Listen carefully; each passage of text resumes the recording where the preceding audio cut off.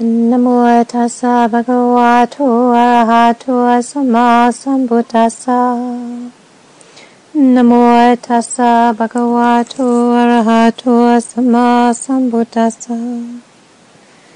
Namo tassa bhagavato arahato samma sambuddhassa.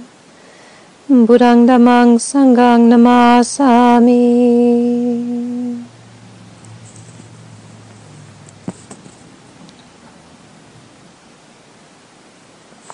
Well, I feel very happy to see you all here. It feels like another level of homecoming to have a meditation group and to have people coming. So it's very it's a sweet feeling. In the Buddhist calendar are different auspicious holidays, and the one that just passed, which was the full moon of May, is the one of the most auspicious holidays of the Buddhist calendar year. It commemorates the Buddha's birth, his enlightenment, and his death. Whether all of these things happened on the same day or this is just what people made up, this is what we celebrate. And so I was I visited a monastery in Washington State, outside of Spokane, a monastery that I've known about developing for the last 10 years, but I haven't had a chance to visit yet. And my friend, Venerable Thupten Chodron, is the abbess there. And so we were actually together at the monastery during the full moon itself.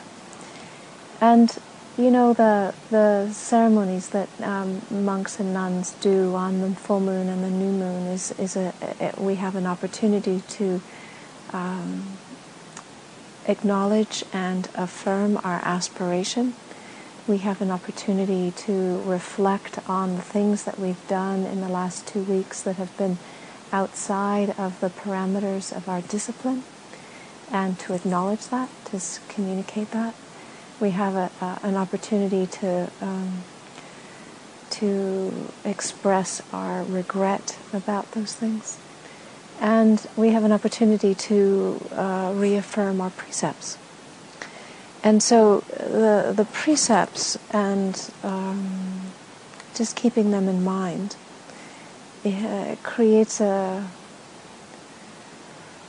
clear container so that we're able to see the way that our mind operates, and when it's moving out of a centered space into wanting things to be a particular way or not wanting things to be a particular way.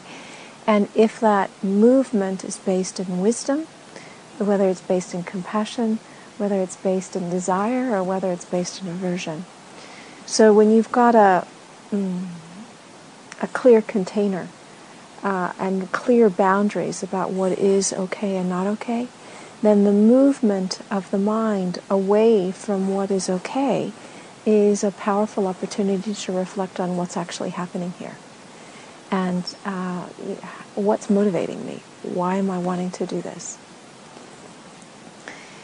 And I was with many other nuns and fully ordained nuns, and so we had a ceremony that we did, and the ceremony allows us to both reflect and affirm our own commitments and to hear the commitments and the reflections of others. And it's just, I live here on my own, as you see, and so for me to have time with other nuns is just very, it's actually very special. It's really lovely. I really enjoyed it very much. And the thing about nuns is that because our lives are not ordinary, in the sense that, our lives are dedicated to the realization of the Dhamma, and we live with a fair amount of renunciation and simplicity and a focus on wanting to understand what the Buddha's teachings were and putting them into practice in our own hearts and minds, and being an example and of service to others. Because all of these things are common, then in this community that I was at, even though this community was of a Tibetan tradition, it was a different tradition, there was just an enormous amount of commonality. So spending time with the sisters feels just like so lovely, such a lovely feeling. And I didn't know most of those nuns very well. I'd met them at meetings before, but I don't have like long-standing friendships with many of them. I do with the abbess. I've known her for, I think, probably 15 or 20 years. But the others I didn't know. But it doesn't matter, because there's so much common ground in our aspirations, in our commitments, in our lifestyles, in our dedication, that it's just very easy to talk about things and to have conversations just go into depth in a way that it's not so easy with people that either you don't know that well or you don't have an awful lot in common. So it's very nourishing.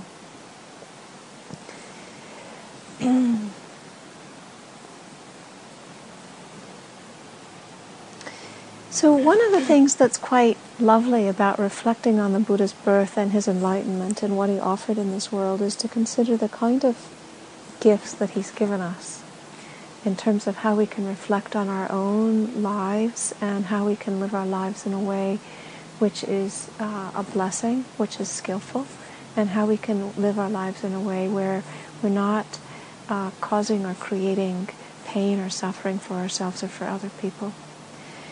And, the Buddha was actually a phenomenally wise and skillful teacher, and he laid out a gradual path that talked about wholesome things that we can do that help support bringing about more ease and peace and states of happiness in our minds, and in a gradual way developing a path and practice and way of cultivating so that we have more and more sense of understanding what is right, what is true, what is good and wholesome in our lives. And the Mangala Sutta that we read has a very interesting, it's like an instruction booklet. So the blessings, the highest blessings, is a graduated course of what are things that we can do to create more health and well-being and less stress and suffering. And, in the Mangala Sutta, the instruction is very simple. Don't hang out with idiots. It starts out like a kind of like pretty uncomplicated denominator, and then moves itself up into more sophisticated and subtle nuances about how to practice. So, and live in a place that's a good place, So if we are hanging out around people who are unskillful or filled with mind states that are aggressive or fearful or extremely depressed, or if we're dealing with people who are in serious states of addiction, it is really hard to stay in a balanced place ourselves. So, the first instruction is don't hang out with people who are fools. And when our practice gets steady enough and stable, then we can go directly into those communities and be able to bring the clarity and the blessings that we have to share with them without them impacting us in a way where there's a negative impact. So in the Mangala Sutta, it starts out with something simple as not to hang out with fools, and then it moves on in a progressive way. And so if we're not going to hang out with fools, then it's good to spend time with people who are wise and who have clear understanding. And in the process of associating with people who have a lot of clarity and a lot of understanding, then there is a way of being respectful and appreciative of teachers. When we live in places that are suitable, and when we have the gifts of things that we've done in the past that brings forward the ease and clarity of our present mind states, and we are committed to living a life of virtue these are all parts of creating a life that has blessings in it. When we have a livelihood that makes sense, that doesn't cause harm to anybody, when we live in a way which is disciplined and restrained, when our commitment to speaking is to bring about what is truthful and what is harmonious, what is useful and in a timely manner, these create the context for a lot of blessings. It talks about the way in which it's important to support our family, and again mentions that it's important to not harm anyone in our own livelihood. And then it starts touching, so all of these things are things that people can be engaged in and have no interest whatsoever in cultivating a mind that's inclined towards liberation. This can be stuff that anyone does, independent of their faith or their religious aspiration or their sense of, what is the ultimate purpose of being alive. And yet, when we do those things, there's going to be more steadiness, more stability, more ease, more sense of trust that a person has in you because of creating wholesome seeds that bring forward good results. When we start moving into the Dhamma, the actual teachings of the Buddha, then we're moving out of a world which is a commonality for all, and then begins to focus on some of the blessings that come from putting in the Buddha's teachings into practice. So giving with Dhamma in the heart is to give with the highest motivation, and to help relatives and kin. Again, it's another way of being committed to being of support and service and being aware of our interdependent relationships. And then to start focusing on the things that we do in our life and to see if we are living with a level of integrity where we can be clear that what we are doing has no trace of blame for ourselves in the actions that we commit.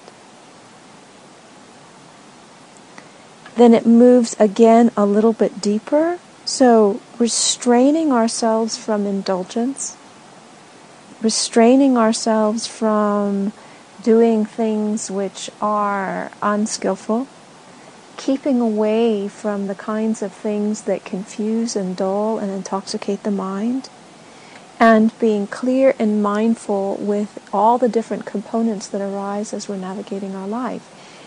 These are all components that give rise to blessings. So when we're looking at our way of relating with each other, it's like we are taking layers off the onion. We're going in deeper and deeper and deeper and deeper and deeper to the hub of where is there the greatest sense of ease and well-being and peace. So then it moves into like a sense of behaving in a way with respectfulness and gratitude and cultivating contentment. So in our society, we have a society that is based on the principle of cultivating discontent, that somehow the more that we have is not sufficient. And it creates restlessness and agitation and anxiety and a sense of insufficiency, and constantly looking for how can I fill that up? How can I feel better? How can I have what I need so that I feel okay? How can I look well? How can I appear with the identity that I think I should be presenting? And what kind of stuff do I need and adventures do I need in order to fulfill that all up? So this whole way of reflecting is to look at the basic things that we need. Do we have enough clothes? Do we have enough food to eat for the day? Is the roof tight so that when it rains hard it doesn't leak? Do I have the medicines that I need, to just get through the day? And so when we look at these basic needs and check out and see if we've got enough of them, then it really puts pause for reflection on these hungers and desires that have us thinking that if we get all this other stuff, that's going to help us be happy. Hearing the Dhamma is to come and listen to people who are teachers, who understand the Dhamma, who are willing to share what they know. And the Dhamma is a little bit different than hanging out in a bookstore or over a coffee in a cafeteria, or just meeting somebody in a grocery store, because it's a kind of way of reflecting that helps us understand the way our minds work and how we can focus our attention so that there's less clinging, less grasping, more clarity, more peace, and more ability to be with what is. Patience and willingness to accept one's faults. One of my students did something that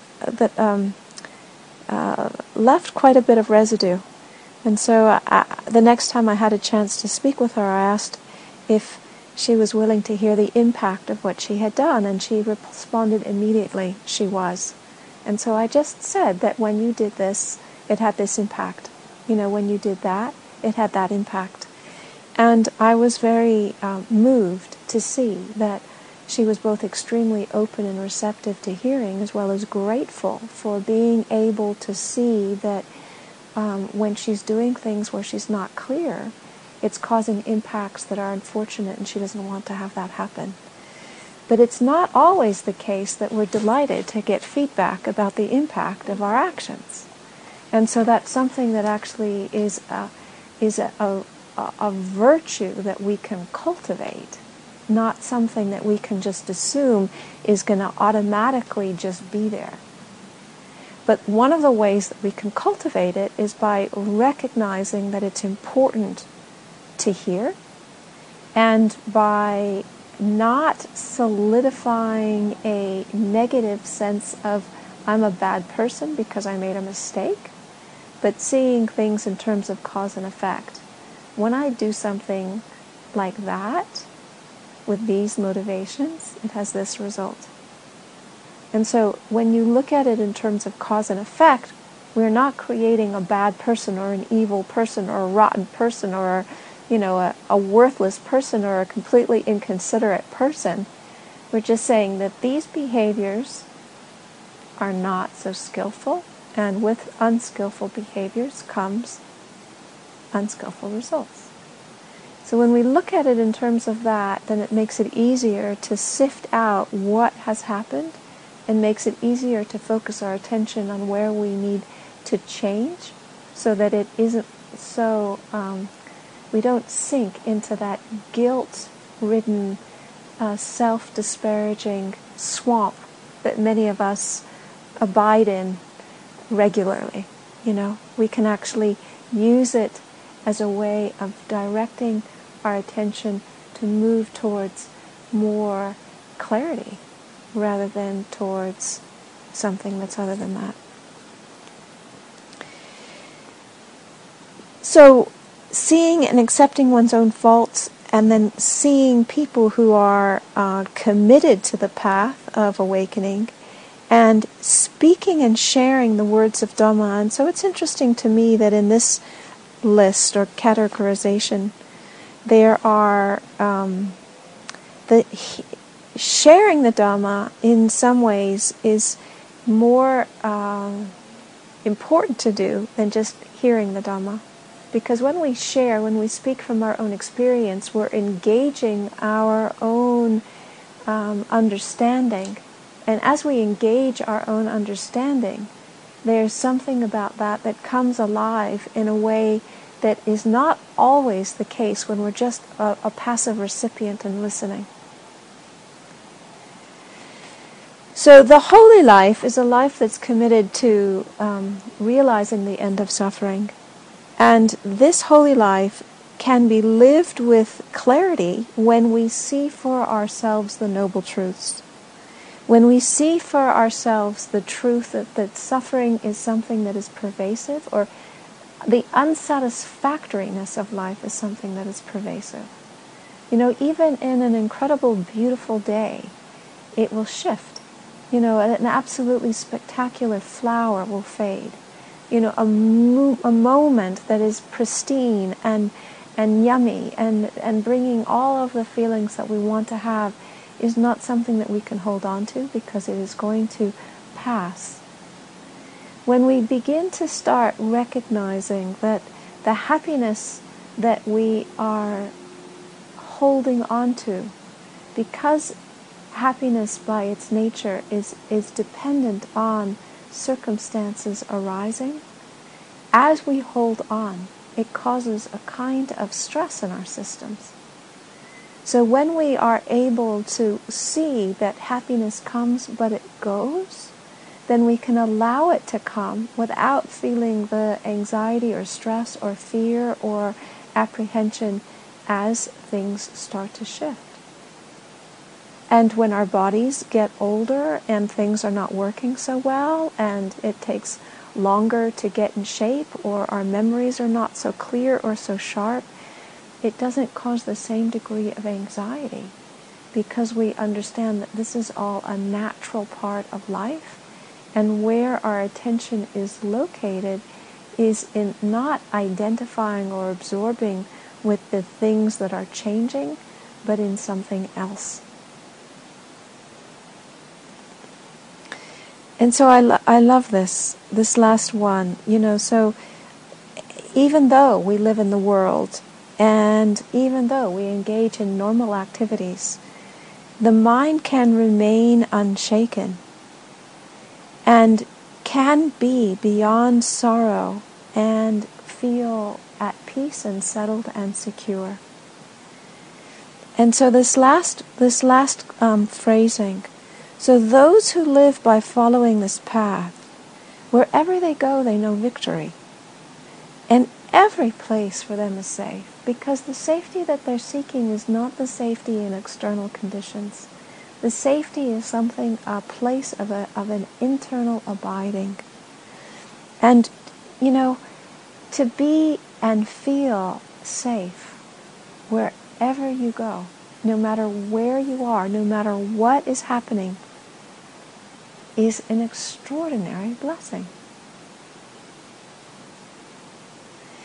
So the gradual path of things which are healthy, things which are wholesome, things which are beautiful, things which create more ease and well-being in our own minds, create a sense of being a blessing into the world, into our families, into our neighbors, into our communities, into our work situations.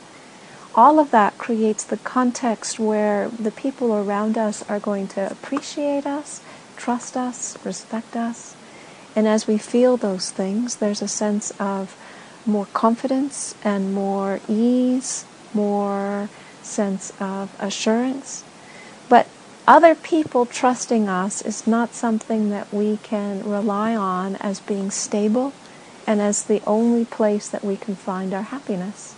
Because one day somebody likes you and the next day they don't. And it might have as much to do with what they had for breakfast as it did, it might have nothing to do with you, And you can see that, people that really were very deep friends, and then something happens and it's shifted. And maybe it's clear what happened, and sometimes it's not clear what happened. And then it's peculiar, it's strange, or it's distant, and it doesn't feel so comfortable. So when our happiness is contingent upon how other people are, how they see us, how they relate to us, then our happiness is extremely fragile. It's very vulnerable. And when we are chasing a very fragile happiness, it puts us in a position of being anxious. So when we practice a path that leads us to developing ways in which these kinds of happiness tend to increase, But where our attention begins to shift from trying to seek out that kind of happiness to seeking out a kind of happiness which is stable, which is reliable, which is not dependent on how other people see or feel about us, then we are touching into something which is a kind of inner peace and inner well-being that we can take with us wherever we go. When we're looking at the Buddha's birth, and we're looking at, what is a Buddha? A Buddha is an awakened one. That's what Buddha means. It means awakened one.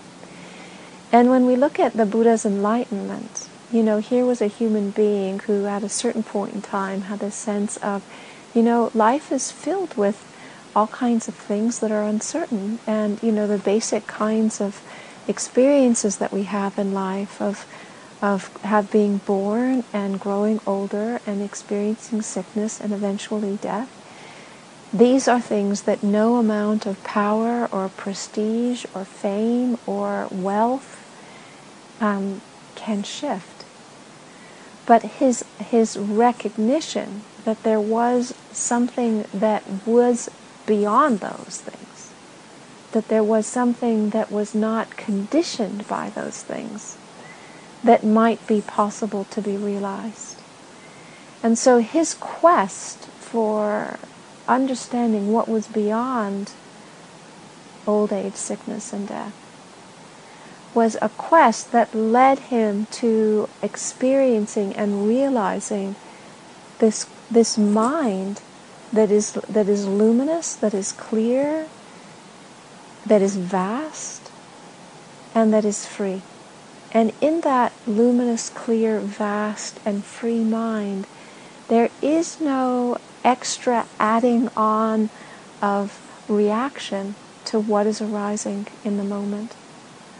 And so, we can experience illnesses, we can experience pain, we can experience disability, we can experience loss. But when we're not adding anything extra on top of it, then we don't have the complexity of more suffering that goes with it.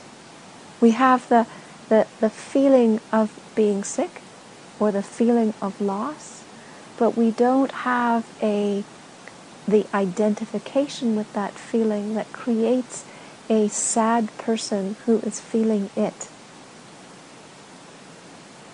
There is illness, there's disability, there is loss, but there's no pushing it away, grabbing onto it, identifying with it, or locating oneself in the contents of what one is experiencing. When there is no creating a self in relationship to what is arising, there is no suffering. Now, I want to talk about this Bahiya Sutta because the Bahiya Sutta is a really powerful exposition of how to practice in order to realize this. Because the Buddha was talking about a gradual path, and he was willing to work with people wherever they were at. So he didn't take people and hurl them into the deep end. He took people and worked with them where they were at so that they could develop the foundations that they needed so that they could practice. And so usually what would happen with people when he would first meet them is that he would encourage them to practice and cultivate generosity and encourage them to practice living with integrity, because those two things create the context where it's possible to be able to reflect on the mind and see things for what they are and be able to get through the veils of ignorance that have been keeping us perceiving things in a particular way that keeps us bound up with suffering. It's not often that he would start just with meditation. Meditation would be what he would encourage after they had been preparing the ground, had cultivated generosity, and had cultivated integrity to a degree where they were then able to use the meditation and reflect. So this story about Bahiya is an interesting story. Bahiya was a bark cloth wearer and was convinced that he was enlightened. And he had a large recipient number of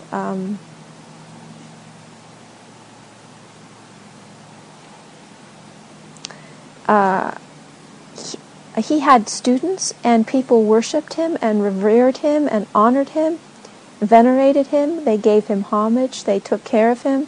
They offered him robes. They gave him food. They took care of his lodgings. They supported him with the medicine requisites, which was often what would happen in ancient India for teachers and for alms mendicants. They were just, the society knew that it was their responsibility to take care of these people. And this person, Bahiya, thought that he was free. So he was sitting alone, and he was thinking, and his thought was, now, I wonder who in the world are arahants who have entered the path of arahants. And he wondered if he was one.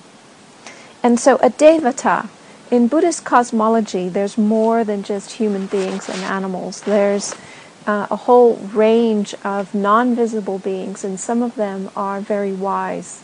So a deva is in the higher realm, and the deva had been a relative of Bahiya and was compassionate and was interested in Bahiya's health and welfare. And so with her own awareness, she heard the thought of Bahiya and went to him and said, Bahiya, you are neither an arahant, nor have you entered the path of arahantship. You don't even have a practice whereby you would become an arahant or enter the path of arahantship. So it's like, a little bit of telling it like it is. So Bahiya, very wisely, didn't recoil into a self-pity, don't talk to me, poor me. He said, well, who is an arahant, and where can I find him? So Bahiya said, well, in the northern country called Savatthi, the Blessed One is there. So the Buddha is living there. And so Bahiya said, okay, I'm going to go, and I'm going to go immediately. And so went immediately to find the Buddha, which is not common. If somebody says, you're not on the path to freedom, we don't usually follow that by asking, well, who is and how can I find them? Usually we have all kinds of opinions about who that person is and whether they should have said that, and we recoil into a reactive space rather than take that as a blessing that can help us on our path. So Bahiya might not have been on the path to arahantship, but he had enough virtue to be able to hear that kind of cutting feedback and follow it up with a question of how can I progress on my path? So he went to the Buddha, and the Buddha was in Jeta's Grove in Anathapindika's monastery, and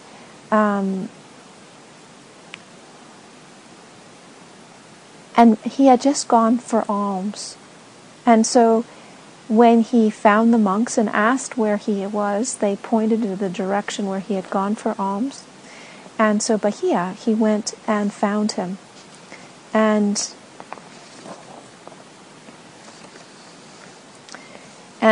he asked, he said, teach me the Dhammo, Blessed One. Teach me that is well for my long-term welfare and happiness. And the Buddha said, it's not the time, Bahiya. We're on alms round. This is not the time to ask for teachings. And so a second time and a third time, Bahiya said to the Blessed One, it's hard to know for sure what dangers they may be for the Blessed One's life or what dangers there might be for mine.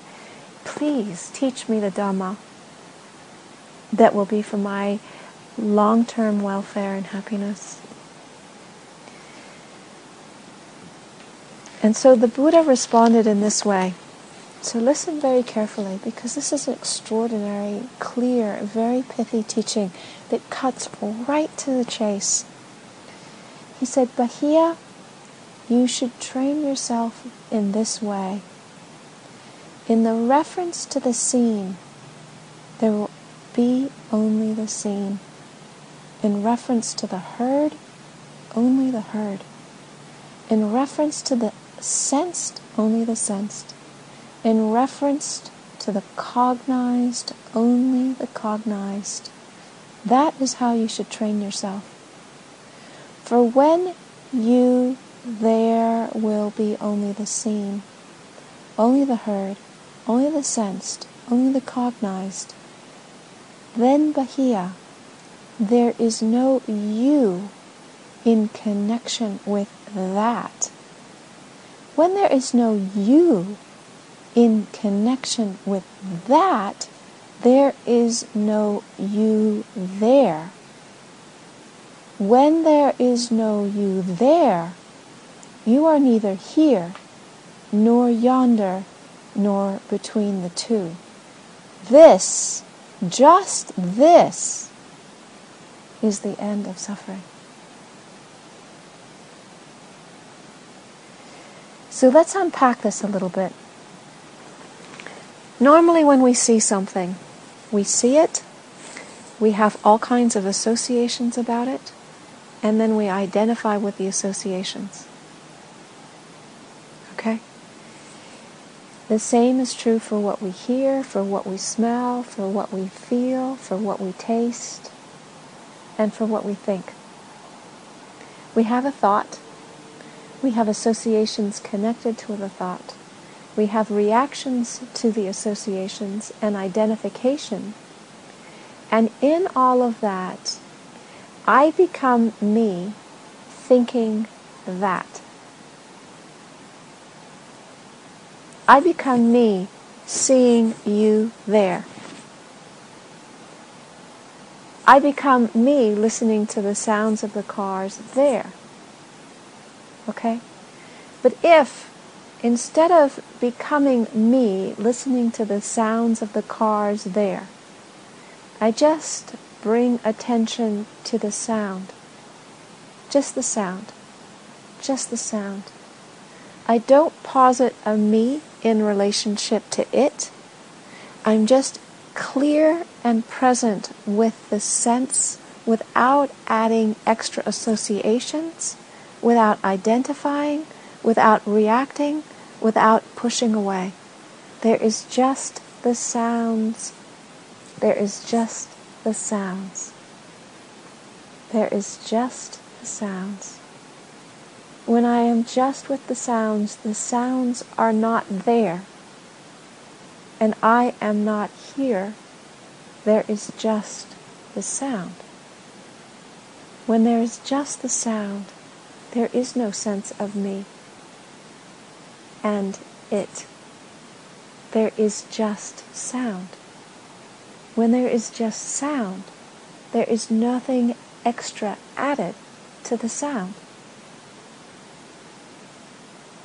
There's no stress with the sound. I am not locating myself in being the one who is listening to the sound which is out there. There is just the knowing of sound.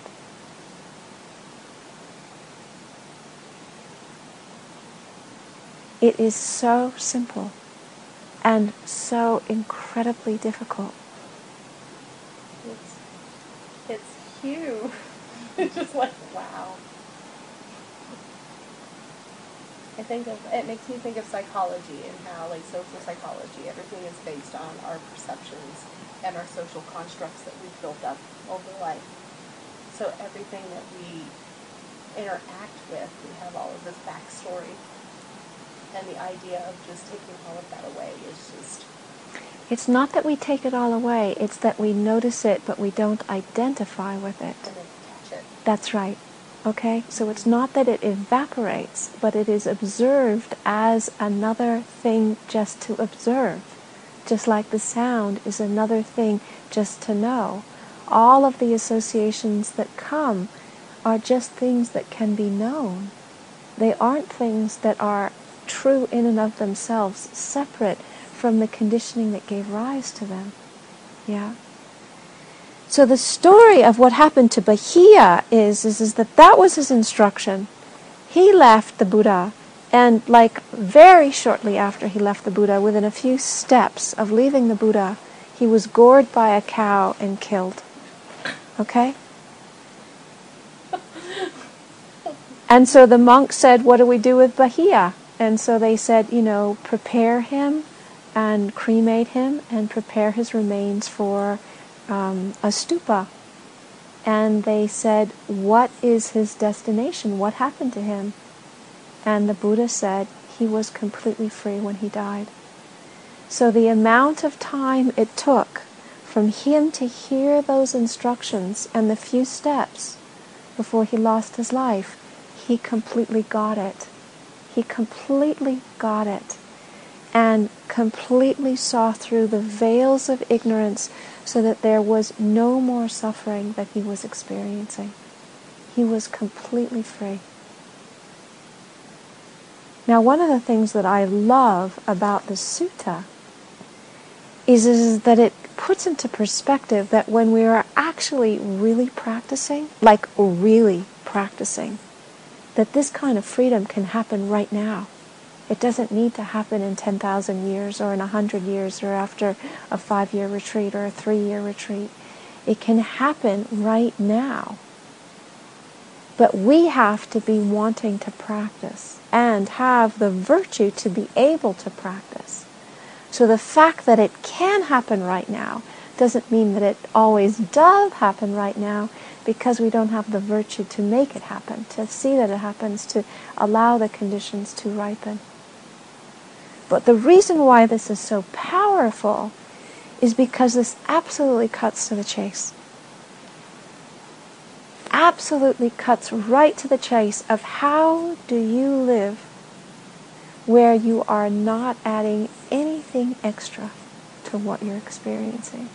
And what can happen in the kind of freedom that can come when you see as clearly as that. Now, what happened to Bahiya in the sense of the veils of ignorance were vanquished because he saw clearly is the blessings of the Buddha. That is the blessings of the Buddha when we ourselves know and taste that freedom. So, on a day like Wesak, when we're celebrating the Buddha, the greatest blessing is to practice so that we have that same level of understanding, so that we are free in the same kind of way. It's not to worship the Buddha as an external entity who is going to bestow upon us some kind of grace. It's to acknowledge that that awakened mind is innate and ever-present and here right now. And that as we honor and venerate that, we are honoring and venerating this. And as we are honoring and venerating this, we have more tangible connection with what is possible in our life. It isn't only about being relaxed, It's a kind of radical freedom.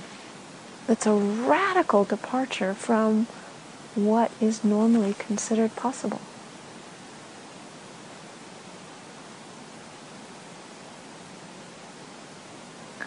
So when we talk about the blessings of the Buddha, and we do the chanting, talking about the blessings of the Buddha and the blessings of the Dhamma and the blessings of the Sangha, the blessings of the Buddha take us to this quality of awakenedness.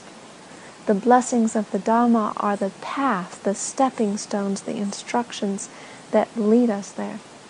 The blessings of the Sangha are the people who have understood this, who are aspiring to understand this.